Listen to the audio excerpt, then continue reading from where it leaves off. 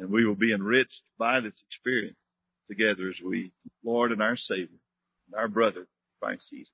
Hilton is a special friend, and I love and respect the one who is a co-worker by your side.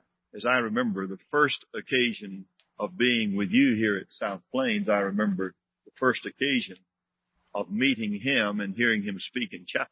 I remember the theme of his discussion, God's unlimited, awesome power, tempered by God's fathomless wisdom that enables him to. And I thought to myself, I wished that I knew God as I believed Hilton on that occasion was acquainted with God, not so much things about God. So it's in that same pursuit that I have prayed and read and pondered and listened, praying that God will use me to guide, not as the talker, the speaker, but with the opportunity and the responsibility attendant there to guide our discussions, but welcoming your participation, surely to hang upon the Word of God that we'll read.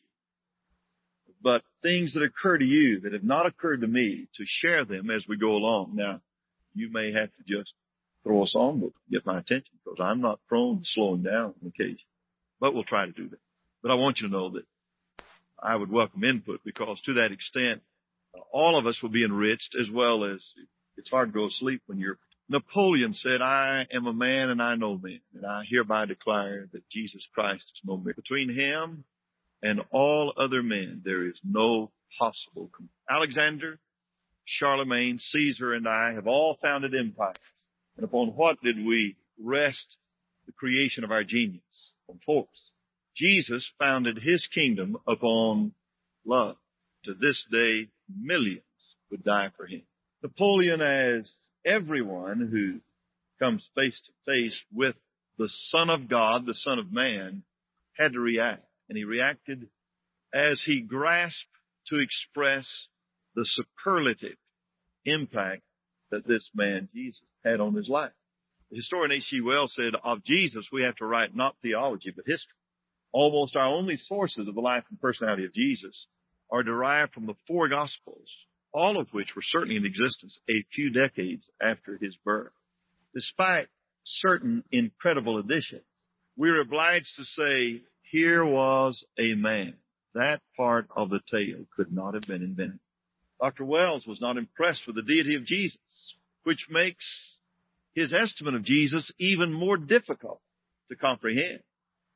For when he was asked of all humanity, from the unknowns in the remote villages of upland Thailand that I visited with Joe Bagby this spring, to the household words of world leaders, of all of them, H.G. Wells said, measured by the impact made upon the life of all men, undoubtedly Jesus Christ is the greatest who's ever lived. I say remark, since Dr. Wells thought he was just a man. So when we think in terms of walking with Jesus, that is such a privilege, such a challenge. And all that went before from eternity that defies our grasp is not in the real task and opportunity of today's walk. But I'd like for us to catch just a glimpse by the reading of several passages together, so that as we come now to the inaugural year of Jesus, who comes out of relative obscurity in a little town in northern Palestine, that will have something of the roots of this eternal God who became holy as one of us. Join with me in turning to the first chapter of Luke. And let's pick up that startling occasion when leaving the environs of Jerusalem with the temple, with the presence of the scribes and the Pharisees, the teachers, the leaders, the elders of the nation, in the background of a first century world, which was real, just as real as Frankfurt Avenue in Lubbock, Texas, that bore the marks of centuries of people trying to find meaning and fullness of life, who had felt the power of ancient Assyria, Babylon, the Medes and the Persians with Cyrus the Great, mighty Xerxes, succeeded by Alexander the Great, widespread influence of the Greek language and culture, development of the major cities of Rome and Alexandria and Antioch and others that exist to this day, some of them, into that first century, pervaded the desire and the hunger to find some meaning, some help, some sense. But in what we're about to read, an angel didn't go to the capital of the nation, in the shadow of the house of God, to robed and tasseled priests, scribes. The angel goes up country into the rude, despised, ignorant, rustic area of Galilee. Dumb people, country people. Spoke to a young maiden. And we listen as the angel speaks. Verse 30, the angel said unto her, Fear not, Mary, for thou hast found favor with God. And behold, thou shalt conceive in thy womb, and shalt bring forth a son, and shalt call his name Jesus. He shall be great, and shall be called the Son of the Highest. The Lord God shall give unto him the throne of his father David. He shall rule over the house of Jacob forever, and of his kingdom there shall be no end. Then said Mary unto the angel, How shall this be, seeing I know not a man? And the angel answered and said unto her, The Holy Spirit shall come upon thee, and the power of the Highest shall overshadow thee. Therefore also that holy thing which shall be born of thee shall be called the Son of God. Behold, thy cousin Elizabeth, she hath also conceived a son in her old age. This is the 6th month with her who was called barren. For with God nothing shall be impossible. And Mary said, Behold, the handmaid of the Lord. Be it unto me according to thy word. The angel departed. Matthew tells us in the first chapter of Matthew that the birth of Jesus Christ was on this wise. When as his mother Mary was espoused to Joseph before they came together, she was found the child of the Holy Spirit. Joseph, being a righteous man, not willing to make her a public example, was minded to put her away privately. But while he thought on these things, the angel of the Lord spake unto him, saying, Joseph, David, fear not to take unto thee Mary thy wife, for that which is conceived in her is of the Holy Spirit. She shall bring forth a son, and thou shalt call his name Jesus, for he shall save his people. And Matthew adds, all this was done that it might be fulfilled, which was spoken of the Lord by the prophet. A virgin shall bear a son, and call his name Emmanuel, which being interpreted is God with us. And Joseph, being raised from sleep, did as the angel of the Lord had bidden him, and took unto him his wife, and knew her not till she had brought forth her firstborn son. He called his name. Moses tells us in the 3rd chapter of Genesis, first promise of something, someone, seed of woman, who would crush the head of the devil. We don't know who that is, what it is.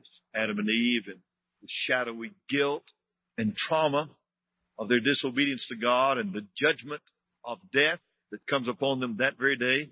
But the rest of the Bible issues into the life which we'll consider this morning.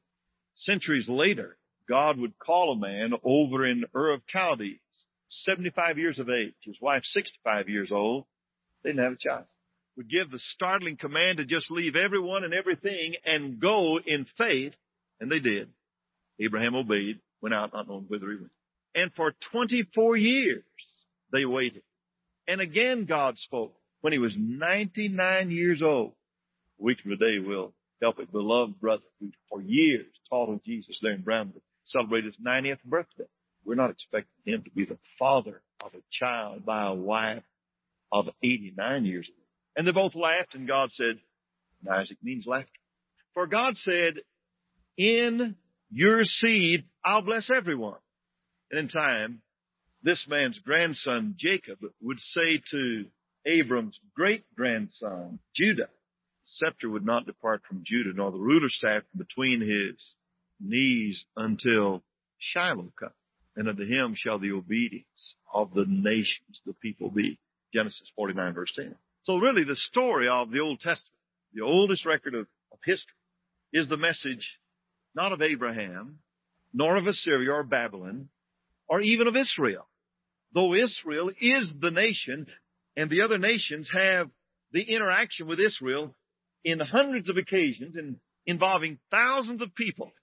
But from beginning to end, the message of the Bible, the book, is the man Jesus. So centuries after Jacob had spoken to Judah, 1,000 years after God in 2 Samuel chapter 7 verses 10 and following said to one of the descendants of Judah, David, when you're dead, I will raise up of the fruit of your loins one of your descendants to sit upon your throne in an eternal kingdom. Centuries later, descendant of a woman, Abraham, Isaac, Jacob, Judah, and David, would be born to a virgin named Mary, would be accepted by her espoused husband named Joseph, who knew that her pregnancy was not his doing, and believed not only her tale, can you imagine how many others in that country, when she expressed her virginity, believed her tale of an angel? 28 young ladies in Brownwood High School are pregnant. Whatever reason they will give to explain or justify their unwed pregnancy. None will say, well, I am pregnant, but I am a virgin. So such is but just a brief background look at him who would say to his disciples in Luke 24, verse 44, he's completed his ministry. Dead, alive, triumphant, evidently alive, spending time with his disciples, and now about to go back to heaven. His life on earth complete. Verse 44 of Luke 20. These are the things that I spake unto you while I was with you, that all things that are written in the law of Moses, and the prophets, and the Psalms, concerning me. Then opened he their they might understand the Old Testament, the Scriptures, and said, thus it is written, thus it was fitting, that the promised Messiah should suffer and rise from the dead the third day, and that repentance and remission of sin preached in his name among all nations, beginning at Jerusalem, and you are witnesses of these things. As a beheld, so much of interest before he began his ministry. So little told us. The first 30 years of his life, just the stupendous events surrounding his birth, the flight to Egypt, the angels bringing them back to Galilee, and they're settling into Nazareth. Just that momentary glimpse when at the age of 12, he goes with his parents down to Jerusalem to the temple. And on that occasion, we have the first recorded words from the lips of this man Jesus. What were they? I'm here on my Father's business. There's work for me to do. At the age of 12. So our study today is going to begin with the baptism of Jesus in just a moment, which took place probably in the summer of AD 26, according to the corrected calendar. According to our present calendar, we're in the year 1986. And I was in Thailand, Bangkok Post, at 1986 on the masthead. On the right-hand side of the page, at 2629, which was the year of Buddha. It's the 6th century. So they give equal billing to the impact historically of Jesus, from whom all time is now measured, and Buddha, their God, whose bones are dusty. But according to our present calendar, Jesus was born in the year 0.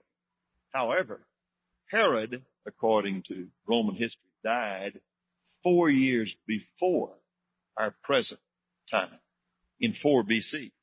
Since, of course, he was king at the time that Jesus was born, and at about the time that the little children were 2 years of age, he killed all of the babies in the land, which fit in with the fact that he murdered his own wife, his own children, his brothers and sisters. He was a murderous, violent man, killing the babies. This fit in his character. The point is, he died in 4 BC according to our present calendar. So Jesus, according to the 1986 time of reckoning, would have been born about 6 or 7 BC. And there are some checkpoints chronologically in the gospel, and we're not going to spend a major point in delineating them. But, for example, when in the discussion of the building of the temple in John chapter 2, they speak of 46 years the temple has been in building. Well, we know when in Herod's reign the temple began. From that point of reckoning, we come to about the year AD 26-7, our present calendar, at the time which our walk with Jesus this morning. So from about the summer of AD 26 through the spring of AD 27, we're going to look from the early chapters, Matthew, Mark, Luke, and John, especially the Gospel of John. We're going to look at the first year here on the earth that God lived among us in the person of Jesus. We'll begin with his baptism, and we will go with him into the wilderness of temptation. He will spend a month and a half there, probably about the same day that he comes out of the wilderness. John will be tested by a deputation of religious leaders from Jerusalem. We'll read of his response as to whether or not he, John the Baptizer, is the Christ. He will then see Jesus and point to him in John chapter 1 as the Lamb of God. And Jesus, on that beginning of his ministry, will likely spend the first Sabbath and the first Sunday of his ministry gathering the first 4 of his disciples. Then we'll visit Cana of Galilee, the marriage feast. From there to Jerusalem, the temple will be cleansed during the first Passover. And this helps us to reckon the 3.5-year ministry of Jesus from Passover to Passover, which occurred 14th day of the first month of the Jewish calendar, the spring of our year, March or April of each year. From Jerusalem, he will return to Cana of Galilee after his conversation with Nicodemus. He will heal a nobleman's son, then return to Nazareth, and there be rejected by his own people. And in Luke chapter 4, as that record concludes the 4th chapter of Luke, we are destined to our brief walk. So there are about 10 major events. And our manner of study is just going to be to read the text, look at something of the setting, describe the essence of God in Christ relating to people, and then pause to say, what does this mean to us? And then walk to the next circumstance. All right, any comment or inquiry before we begin our reading? Look for a moment with me at the Gospel of Mark, the opening verses, and let's compare for just a moment the complementary nature of the 4 Gospels, by whom and for what they were written, and then we'll be into our study. Mark's Gospel is the briefest. Startling word at the Gospel of Mark is the word straightway in the King James, or immediately or quickly in other translations. Mark just plunges immediately into the life of Christ. Notice how it begins. The beginning of the gospel of Jesus Christ, the Son of God. As it is written in the prophets, behold, I send my messenger before thy face, which shall prepare thy way before thee. The voice of one crying in the wilderness, prepare ye the way of the Lord, make his path straight. John did baptize in the wilderness, preached the baptism of repentance for the remission of sins. And there went out unto him all the land of Judea and they of Jerusalem, and were all baptized of him in the river Jordan, confessing their sins. John was clothed with camel's hair, and with a girdle of skin about his loins, and he did eat locusts and wild honey, and preached, saying, There cometh one mightier than I after me, the latchet of whose shoes I am not worthy to stoop down and loose. I indeed have baptized you with water, but he shall baptize you with the Holy Ghost. It came to pass in those days that Jesus came from Nazareth of Galilee and was baptized of John in Jordan, and we'll come back to that in a moment. Mark gives us nothing of the background of Jesus. He begins with the testimony of John, and the first event he records is the coming of Jesus to be baptized. And Mark, in these first few verses, has thrice begun to tell me who Jesus is. Mark says, he is the Son of God. Verse 1. Mark says, let me tell you the beginning of the good news. Jesus is God, the Son of God. As it is written, and then he quotes the prophet Isaiah. He is the Christ of the prophets. Then he turns to his second cousin, John the Baptizer, who says, I'm not even worthy. He's greater than me. So in the space of just a few verses, Mark says he's God's son. Isaiah says he is the one of whom the prophets wrote. And John said he's the one sent from God whose shoes I came. So Mark writes for all men, especially the Roman mind. He doesn't major in quoting the prophets. He doesn't go back in Old Testament history. He doesn't go back into eternity. He just says, let me tell you about what you have experienced in your own lifetime. And he starts where they've experienced it. And he says, Jesus was baptized of John, and that's when really we began to hear about Jesus. Now turn to the Gospel of Matthew, and let's read the opening verses of Matthew, now that you know I have a cold. Matthew begins with a cryptic statement that doesn't mean too much. You began to read the Old Testament. As Old Testament scriptures bear witness to the one formed the only Bible. So when Matthew says, the book of the generation of Jesus Christ, the son of David, the son of Abraham, he's not just introducing a list of names that sometime become someone related to years ago. A group of young toughs one night, and they were caviling and scorning and laughing at, oh yeah, everybody's Santa Claus. It served well to introduce Jesus. Now, what Matthew does is to tie this first century person with all that had been written by the prophets. So Matthew writes to the Jewish time and time again, and his characteristic phrase will be that it might be fulfilled which was spoken of the Lord by the prophet, even as he does. So Matthew writes to convince the Hebrew, knowledgeable of the ones who... Now turn to the Gospel of Luke. The beloved doctor, Bob was an atheist, feeling a need to apologize for being an atheist because he believed the Bible to be spurious, fraud perpetrated on unsuspecting minds, and as such he felt an honest man, seeing that fraud, was honor bound to deal with facts and truth. Rob was right in that conviction. But he was quite sick. Hartley Simmons, who graduated in 19, rare old farmer, hardly had occasion to visit Rob Thompson in the hospital, encouraged him to read the book of Acts for him. Rob was intrigued by the reference to the rudder bands, to which Paul makes reference in Acts chapter 27. Loose the rudder bands, let the storm drive the grain ship ashore. And Rob cackled with his deep roots of background in sailing lore. Rudder bands. Only a fool would make a reference to a non-existent. That's all like buying a left-handed monkey wrench. Until later, Rob had occasion to read ancient sailing vessels. I say all that to say, he hadn't mentioned Jesus yet. He just said, we've heard things. They've been handed down to us. There were those who say they're eyewitnesses. And Luke said, I've just done some checking. I have given myself to carefully examine so that now when I write of Herod and his days and events, as immediately he proceeds in verse 5, so that you can know this all has been verified and I have the documentation. And we'll come back to that thought in a moment, but now let's turn to chapter 20 of the Gospel of John. John's Gospel begins with those sublime words, in the beginning. I don't like the football game approaching the entrance with a huge roar and see everybody standing up and all the players down on the goal line and to wonder what happened. John says, in the beginning, the Word. The Word was with God, and the Word, same was in the beginning. By Him were all things made. Without Him was not anything made. In Him was the light. The life was the light of men.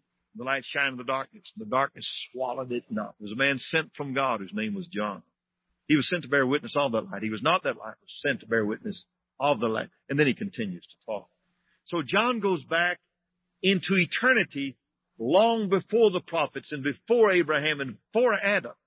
But notice, as John concludes his gospel, he concludes with a man feeling the wound in the side of his beloved friend whom he had watched die on a cross, who's been told by 10 of his close associates, we've seen the Lord. Doubting Thomas, Jesus never called him. Never. All Thomas asked for was a reason to believe the only good news the world has heard. And the only good news in Lubbock, Texas this morning is you don't have to die. Because of Jesus, you don't have to die. The one thing we're all trying to do, live, is only answered in Jesus. So a week later, Jesus appears, says, Thomas, you wanted evidence? Here it is. Touch and see. Don't be an unbeliever. John says, we should, my Lord and my God. John tells us, verses 30 and 31 of chapter 20, many other signs truly did Jesus in the presence of his disciples, which are not written in this book. But these are written that you might believe that Jesus is the Christ, the Son of God, and that believing you might have life through his name. The last verse of the gospel, John writes, there are also many other things which Jesus did, the which, if they should be written, every one, I suppose that even the world itself could not contain the books that should be, which is to say that from this point on, as we spend several hours with the grace of God, we'll scratch a little bit, we'll pause, be enamored, impressed, hopefully be humbled, be encouraged to walk with him and to follow, but we won't begin to learn and do what he wants us to. That's the purpose of the gospel. One writer said that in all of the gospel accounts, all four put together, we have only about 31 days from the life of Jesus. I've never been able to ascertain that for myself, but it's interesting. I believe it was G. Campbell Morgan. I do not remember. Which is to say, we don't have much of his life. But the purpose of the gospel accounts was not to give us a biography of Jesus. It was to portray him sufficiently in a verified way so that we'll be convinced he's the Son of God. He's the giver of life. He is my creator. He would be my redeemer. And to trust him as such and live. Now turn with me to the 3rd chapter of Matthew. Let's look now at the first event in the first year of our Lord's ministry, the year of inauguration, as oftentimes it is called, followed by the year of popularity, when great multitudes swell and hang on his words and follow him, followed by the year of opposition, culminating, heinous of all acts, murder of the only good. In those days came John the Baptist, preaching in the wilderness of Judea. Turn for a moment to Luke chapter 3. We'll come right back. But Luke tells us those days. Now in the 15th year of the reign of Tiberius Caesar, Pontius Pilate being governor of Judea, Herod being tetrarch of Galilee, and his brother Philip, tetrarch of Iturea and of the region of Trachonitis, and Lysanias, the tetrarch of Abilene, Annas and Caiaphas being the high priest, the word of God came unto John, the son of Zacharias, in the wilderness. He came into all the country about Jordan, preaching the baptism of repentance for the remission of sin. So back to Matthew chapter 3. In those days means the days of Tiberius Caesar, Pontius Pilate, Herod Agrippa, Lysanias, Philip. And the innocent thing, all of these are readily verified. I do just read Roman history of the first century. So we're not reading a fairy tale. We're reading the history of that which took place. Come in, Brother Gieske. Glad to have you people join us. We're in Matthew chapter 3. In those days came John the Baptist, preaching the wilderness of Judea, and saying, Repent ye, for the kingdom of heaven is at hand. For this is he that was spoken of the prophet Isaiah, saying, The voice of one crying in the wilderness, Prepare ye the way of the Lord, make his path straight. And St. John had his raiment of camel's hair, and a leathern girdle about his loins, and his meat was locusts and wild honey.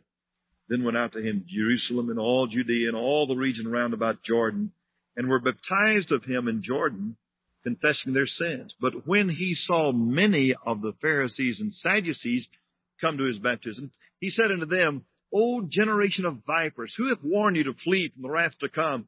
Bring forth therefore fruits meet for repentance.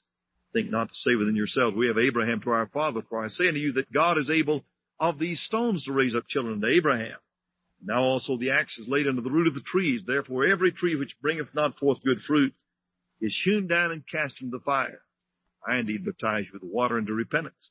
He that cometh after me is mightier than I, whose shoes I am not worthy to bear. He shall baptize you with the Holy Ghost and with fire, whose fan is in his hand, and he will thoroughly purge his floor and gather his wheat into the garner, and he will burn up the chaff with unquenchable fire. Then cometh Jesus. Just 2 or 3 words about John, and I think then we'll pursue the conversation with Jesus. I read Edersheim's Life and Times of Jesus the Messiah, first about 500 pages, detailed. And I would recommend that as other books, the world, the first century. Alfred Edersheim, monumental work in giving us a feel of what's going on. Many of the things that I'll say today are drawn from his observations of customs and manners and backgrounds. But Edersheim's comment is that John spoke the common truth which leveled all humanity when he said, repent. He said it to soldiers who threatened people, who took advantage of people. He said it to publicans and harlots that Hilton made reference to. And Jesus, 3 years later, would remind the proud, impenitent Jews that the publicans and harlots go into the kingdom of God before you. Vile, blasphemous statement in their ears. For he said, they repented of the preaching of John. And he said it to the scribes and the Pharisees, the teachers, with their long flowing robes and their prominent tassels and their phylacteries, their impressive look of being holy men. John did not come to make a name for himself. He is out in the wilderness. Here this Galilean prophet, born of the rude priest Zacharias and Elizabeth, as viewed by the religious structure and power control in Jerusalem, in stern clothing, leather girdle, and camel's hair, and eating locusts and wild honey. I could tell you some Thailand include wild honeycombs while the bees crawled out and the larvae wriggled, and that's enough, but people really do that. But as they go out to John, John says, the one of whom the prophet spoke is about here, the one you've longed for. The one in whose name so many false prophets have led so many believing, hungering people astray, saying, I'm the Christ. John said, He's coming. Here's what you better do. For God's rule, God's kingdom is almost here. And so they went out to him, all these people, and they are baptized of John in confessing their sin. I don't know why Jesus feels compelled at this point. What he says to John, explain that. But I'm saying now, a 30-year-old man, some of you are younger than that, some of you are that approximate age, and others of us have Brother Grace beyond.